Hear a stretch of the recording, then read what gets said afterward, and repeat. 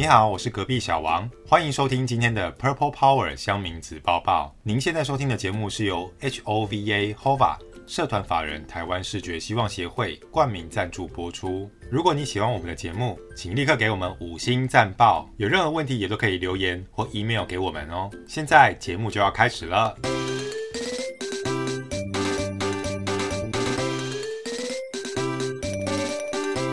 是跟乡民进来看热闹的，只是往前站你一点，我退后就是了。loser 神七七 ORZ 3杯啦，沙眼猫咪8+9 94黄查水表，这我一定急。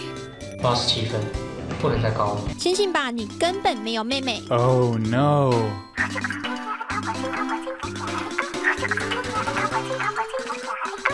PTT 子报子报子报道。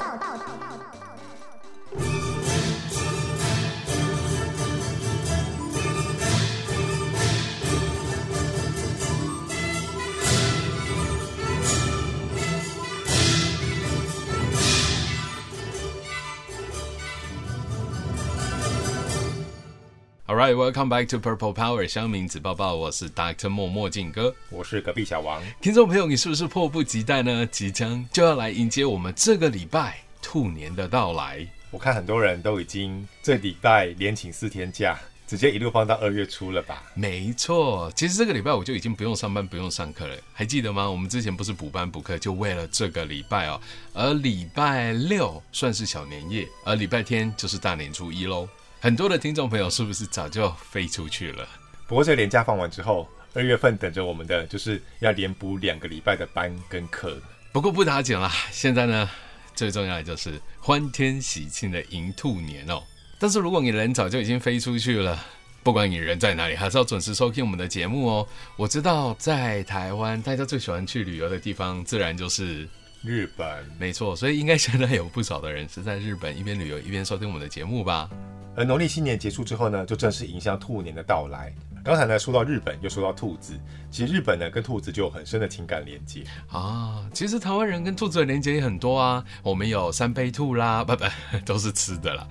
兔子其实真的蛮可爱的，其实日本人呢特别喜欢养兔子哦，他们不吃兔子吗？不过兔子如果当宠物的话是还蛮可爱的啦。根据日本宠物饲料协会的调查，日本人最爱的宠物除了第1名的猫跟狗之外，兔子就名列第3名。没想到日本人这么喜欢兔子啊，竟然挤上了饲养宠物的最爱 Top 3。不过我可以理解猫跟狗啦，因为这都是大家蛮常见的毛小孩。但兔子的话，究竟什么让日本人也钟情于养兔子？兔子呢之所以能获得日本人的青睐，主要的原因就是因为兔子有一对长耳朵，还有水灵灵的大眼睛，再加上它们走路一蹦一跳的，体型又没有猫狗这么大只。更重要的是，兔子几乎不会叫。其实兔子是会叫的哦。听众朋友有没有听过兔子叫吗？非常的罕见，但是真的会叫。但比较起猫跟狗，真的兔子其实叫的频率非常的低。因为呢，日本人很多都住在公寓大楼里面，如果宠物很容易发出叫声的话，就会对邻居造成困扰。我倒觉得会造成邻居困扰的应该不是宠物的叫声，而是小朋友的叫声吧。家里如果有养小孩的，应该3不时会收到邻居的投诉吧，因为小孩子尖叫起来那分贝可不是任何一只毛小孩可以超越的哦。总之呢，兔子的饲养门槛相较于猫狗是没有那么高的，而且现在的宠物兔寿命大概是7年，如果好好照顾的话，活到10年的兔子也是大有兔在。大有兔在 ，OK， 原来是只有7年哦。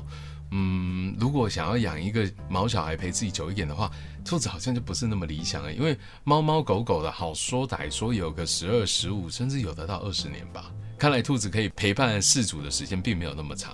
不过养兔子有想象中那么容易吗？我们自己小时候，我不知道小王你有养过兔子吗？没有，我只有养过猫咪。OK， 就我自己算是有养过兔子一小段时间，不过半野放吧，因为那个时候住在山区，所以兔子呢可以很开心活泼的在某一个区域里面跳动。那兔子倒是养的真的很肥，但我们没有把它吃咯，大家不要担心。话又说回来，如果是养在家里的兔子，是不是还是有一些妹妹嘎嘎是要注意的？对于日本人来说呢，养兔子就有一些类似都市传说的传闻，像是呢，如果兔子感到寂寞的话，就会比较容易死掉。そうですか，我倒是没听过这个。但是兔子应该是群居的动物啦，所以只养一只的话，确实还蛮傻逼系的，很寂寞吧。依照实际的状况来说，其实兔子就是一种敏感的动物。与其说它们会因为感到寂寞而死亡，不如说是因为如果环境突然改变，让兔子的压力过大，就会容易造成猝死。对，兔子猝死的状况啊，时有所闻。不管是天气太剧烈的变化，或者是环境的变化，我甚至有印象，当时朋友呢，几个好朋友，大家有养兔子，有人家的兔子竟然是因为隔壁的狗叫得太大声，它活活被吓死了。另外呢，还有一个都市传说，就是如果给兔子喝水的话，兔子就会死掉。我会不会死掉我不知道，但我的印象中是兔子给它喝多一点水，它很容易会落腮。没错，其实真实的原因就是因为小兔子的肠内细菌不够多，喝太多水就会容易造成腹泻，最糟糕的情况就会造成过世。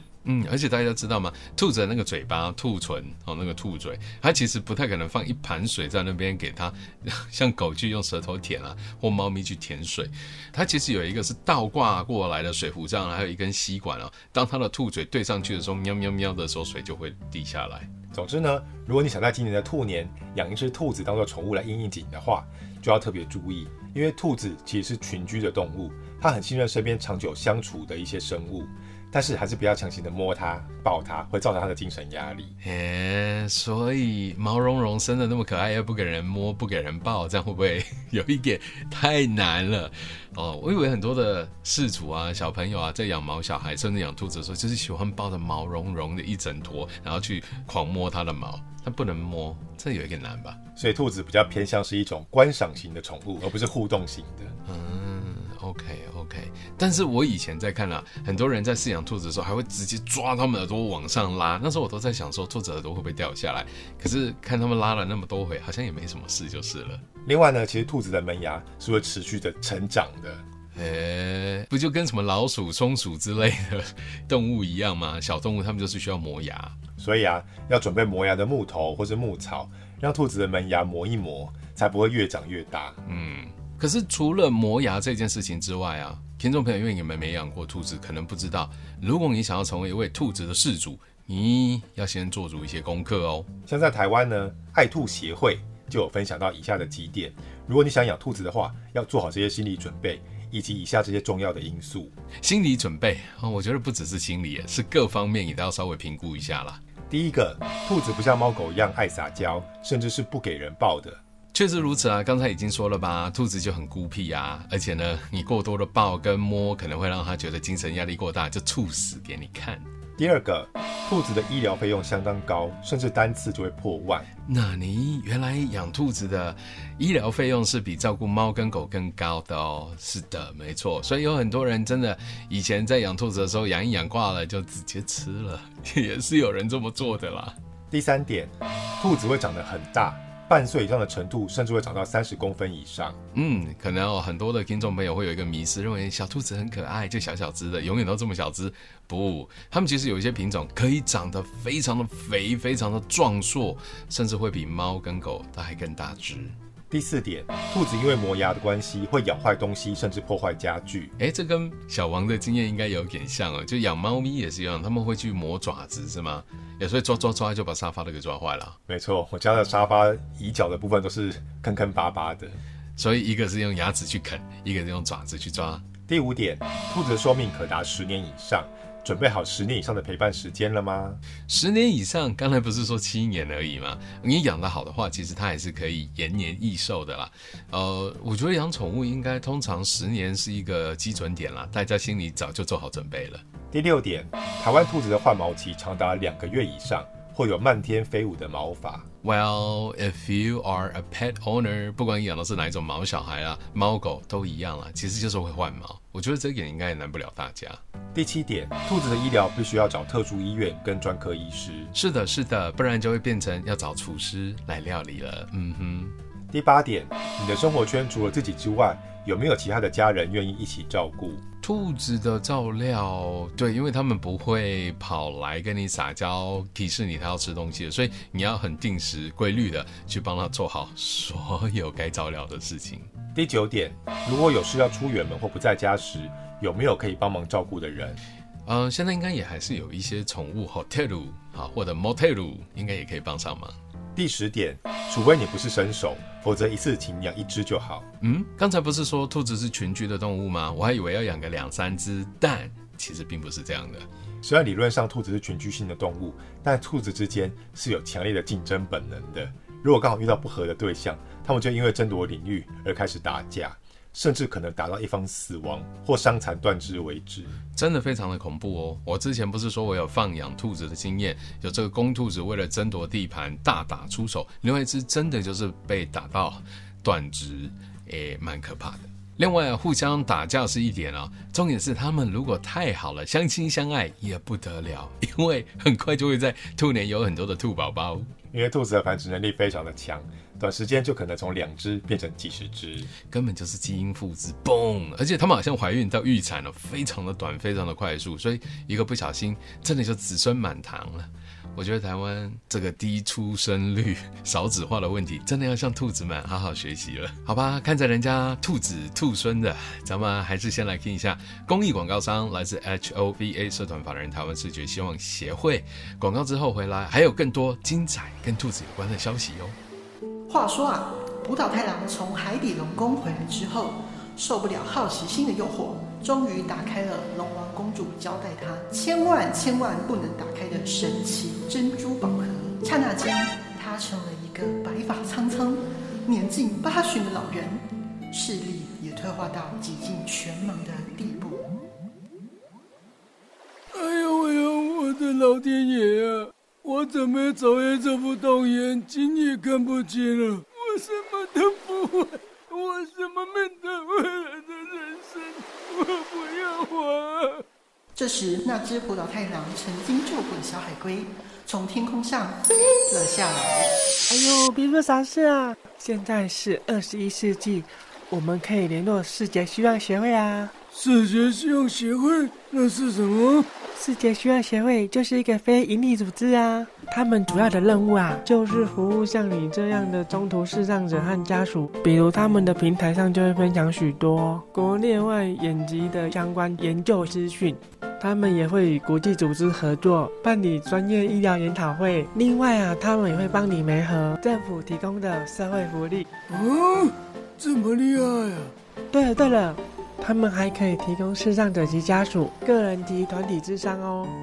等一下，那要怎么找到他们啊？上网搜寻台湾视觉希望协会 HOVA 就可以啦。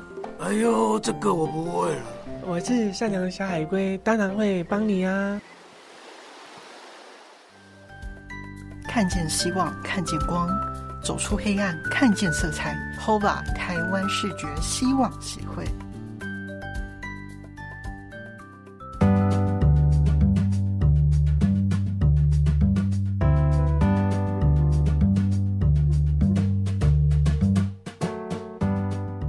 Alright, welcome back to Purple Power 乡民子报报，我是 Dr. 默默景哥，我是隔壁小王。今天我们要跟你讲的就是在兔年，除了要行大运，每年都要行大运了，何止兔年？重点是兔子跟日本原来有这么深的渊源啊！其实现在日本的兔子呢，几乎都是欧洲的外来种，所以如果想要找真正的日本野兔是没有那么容易的哦。这不就变成跟台湾一样，本来有很多台湾原生种的梅花鹿，有没有？后来打猎打光光，就变成进口梅花鹿了。所以在日本你要找到原生种的野兔不容易了，都是从国外引进的。舶来品。刚才我们也讲到，日本人最喜欢的饲养动物 Top 3排名就是猫狗，接着就是兔子啦。可是饲养兔子的年龄层又落在哪个区间？喜欢饲养兔子的日本人呢，大概是以20到50岁为主流哦，所以跨的年龄层还蛮大的呢。但你以为只是跨年龄层的日本人喜欢养兔子，因为他们很安静啦，又不会太黏人啦，又很好照顾之外，那你想的可能就太浅了。其实日本的文化里面跟兔子还真的是挺纠结的。其实日本跟兔子的渊源还不止如此，日本很多小朋友都知道这个很知名的神话故事，叫做鹰帆的白兔。鹰帆的白兔听起来好像白兔那个乐团，英翻的白兔 ，OK， 所以这是一个神话故事。没错，而且这个英翻白兔里面的白兔呢，其实就是日本的原生野兔，非常的罕见。怎么听都像白兔啊？新加坡那个双胞胎的姐妹花跟王力宏渣男扯上关系的白兔没有 ？OK， 这是白兔。所以这个神话里面到底为什么会牵扯出一只白兔？这个故事呢是记载在日本很早的历史书，叫做《古事记》里面，就有这一则英翻的白兔的故事。据说呢，当时有一位大国主神，他有80个兄弟，80个兄弟，这个看起来古代还有在天上真的没有少子化的问题。而这80个兄弟呢，都让出了继承权，全部由这个大国主神来统治出云这个地方。好个选与能啊！而出云呢，就是在日本神话里面人类所居住的世界哦。指的就是凡间咯，人间。而这个故事呢，就在于当时的众神都很仰慕英翻国，就是现在的日本鸟取县。所以英翻国在旧时的称呼就是现在日本的鸟取县。不知道听众朋友，你们现在是不是人就在鸟取县呢？总之呢，大国主神跟他的80个兄弟都很仰慕英翻国的一个美人，叫做八上比麦，所以呢，就决定一起前往英翻国。看起来自古英雄难逃美人关，在天界也是如此呢。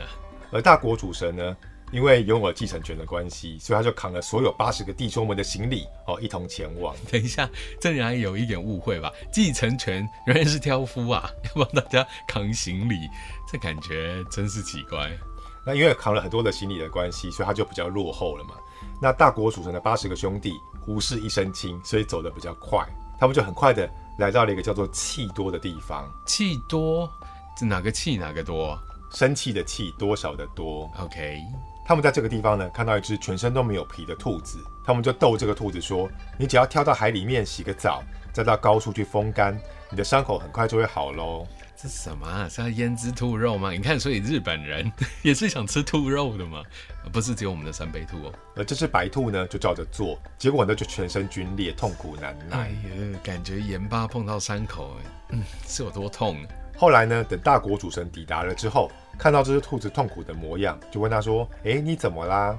兔子就回答他说：“他本来想要从玉岐岛到气多这个地方，但因为没有办法渡海，所以他就骗了当地的海鳄们说，我们来比赛，看到底是你们海鳄比较多，还是我们兔子的数量比较多。”海鳄指的是海里的鳄鱼吗？对，好像是一种长得很像鳄鱼的鱼类，生活在海里面。所以他骗这些海鳄是为了要渡海。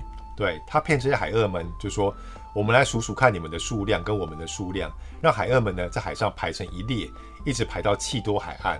那兔子呢就一只一只跳过去数数量，最后呢就可以知道是谁赢咯。哦，兔子真的一直都是很聪明的代表跟象征耶。你看以前的龟兔赛跑这个经典的故事，不也是自作小聪明，睡了一觉起来，结果竟然输给了乌龟。而这一次他居然是欺骗海鳄，想要借着数海鳄，但其实是踩踏他们身体渡海。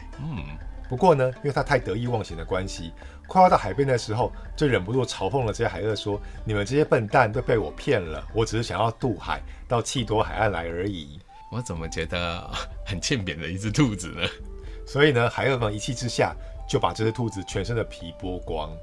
只是剥了皮而已吗？照理讲应该也是直接吃掉才对啊。后来呢，这只白兔又遇到大国主神的80个兄弟，反而被恶作剧，叫他去海里洗澡，再到高处风干，让他全身剧痛不堪。这可不是洗洗睡的问题，这是洗一洗，你可就不好睡了。而大国主神听完之后呢，也是蛮同情这只兔子的遭遇，所以就叫兔子说，先去水门用河水把身体洗干净，再到河边取蒲黄花粉，躺在花粉上滚一滚，就可以恢复了。为什么我想到一个画面，就是一个软绵绵的婴儿在 Johnson & Johnson 的爽身粉里面滚来滚去，变成白不隆咚的样子。我想到的是果粉准备要拿去炸成天妇罗的画面。原来我们这个大国主神这位挑夫也是想吃个天妇罗的概念。总之呢，这只白兔就照着指示做，果然皮肤就不再剧痛，所以呢，他就做了一个预言，告诉大国主神说，你的80个兄弟将不会获得八上比麦女神的芳心，只有愿意背着行李袋的你才可以获得她的芳心。哦，所以算是这个白兔兔口开金开市哦，所以预言成真咯。没错，后来白兔的预言就成真了。大国主神呢，确实得到了八上比麦女神的青睐，后来也顺利娶到美娇娘。我是女神，我当然也选这个啊，你知道为什么吗？因为汉操很好吗？没错，我可以扛80个人的行李，我还差多扛一个女神吗？所以前面的80个兄弟，大概还是不要说谎的好。而其实呢，故事还有后续哦，还有后续啊。之后呢，大国主神虽然取得了美娇娘，但却遭到了兄弟的嫉妒跟迫害，好几次差一点丧命。所幸呢，都获得母神跟主神的救助，而最后呢，就顺利的逃到黄泉国，平定了出云，成为地上国的建国之神。黄泉国总听起来好像黄泉之路的感觉，但总之呢，他就是我们地上之神，就是人间的神就对了啦，造物主。后来呢，在鸟取县的鸟取市有一个白兔海岸，海岸的附近呢，也开始有这个祭祀白兔的白兔神社，所以就是要纪念这个当年他所拯救的脱皮白兔，后来呢预言成真，所以应该有很多的日本的民众啊，说不定我们现在的听众朋友也可以去拜拜看哦，应该挺灵验的吧。没错，这是英凡的白兔呢，因为它预言了大国主神跟巴上比拜女神的结缘，所以呢，也变成一个可以求男女结缘的象征。好酷哦！这其实好像跟 LGBTQAI+ 在台湾好像也有拜这个玉兔吗？还是兔神啊？有异曲同工之妙，专门也是在庇护这个同性之间的恋爱跟感情有关。另外呢，如果你想要祈求治好皮肤病的话，也可以到这个神社去哦。毕竟这只玉兔，这只白兔，当年可是被扒过皮的呢，所以绝对有效。不过，虽然小王讲的是口沫横飞，故事真的很动人，但我实在很好奇，日本的民众究竟是怎么看这个英凡的白兔？它到底给我们后人什么启示啊？为什么让日本的小朋友、大朋友跟白兔有这么深的连结？这篇古文呢，其实从2011年开始是有选入日本的国小课本里面的所以还被纳入到教材。所以呢，如果是10年前小2的小学生到现在大学的日本人，他们可能不见得会记得同学的名字，但如果问他说你记得那个跳海的兔子吗？大家大概都会想得起来。应该是被剥了皮的兔子才对吧？以台湾人来说呢，就很像是我们读到雅量啊，会记得稿纸啊、绿豆糕啊，或者读到那个朱自清会想到橘子一样父亲的背影这个我就没有概念啦。所以讲到白兔，日本的学生大概都知道。原来如此，并不是因为故事产生的寓意，而是因为它有被收录在教材当中。总之，听众朋友也还喜欢这个英翻的白兔吗？跟我们的兔年真的是非常的息息相关了。不管是日本人还是台湾人，我们都爱兔子、爱养兔子、爱吃兔子，应该不是所有的人了。但总之如果这个故事可以带给你一些启示，就是不要说谎，不要老是把这些苦差事往外推，因为做了苦差事的人后来抱得美人归，就像抱行李一样嘛。总之，也提醒大家，如果你想要养兔兔的话，也可以去看看爱兔协会哟。Anyway， 以上呢就是我们在迎接兔年的专题报道，希望你喜欢今天的节目。我是节目主持人 Dr. 默默静哥，我是隔壁小王。记得 same time next week we'll be here. Bye. PTT 此报道。小王，我刚才听你讲了鸟取的所有的历史故事跟脉络，我真的下次去日本旅游，我好想去挑战一下哦。不知道它是怎么样的一个地方。其实鸟取只是一个偏乡而已哦，它并不是一个很大的观光景点。它的观光魅力在日本全47个都道县府当中只排第40名，这么后面那应该也可以说是一个观光的处女地吧，很少人去。同时，鸟取也是全日本最后一个星巴克进驻的县。2015年才进驻当时还有上千名民众抢着排队。8年前，好，我们也来去排队吧。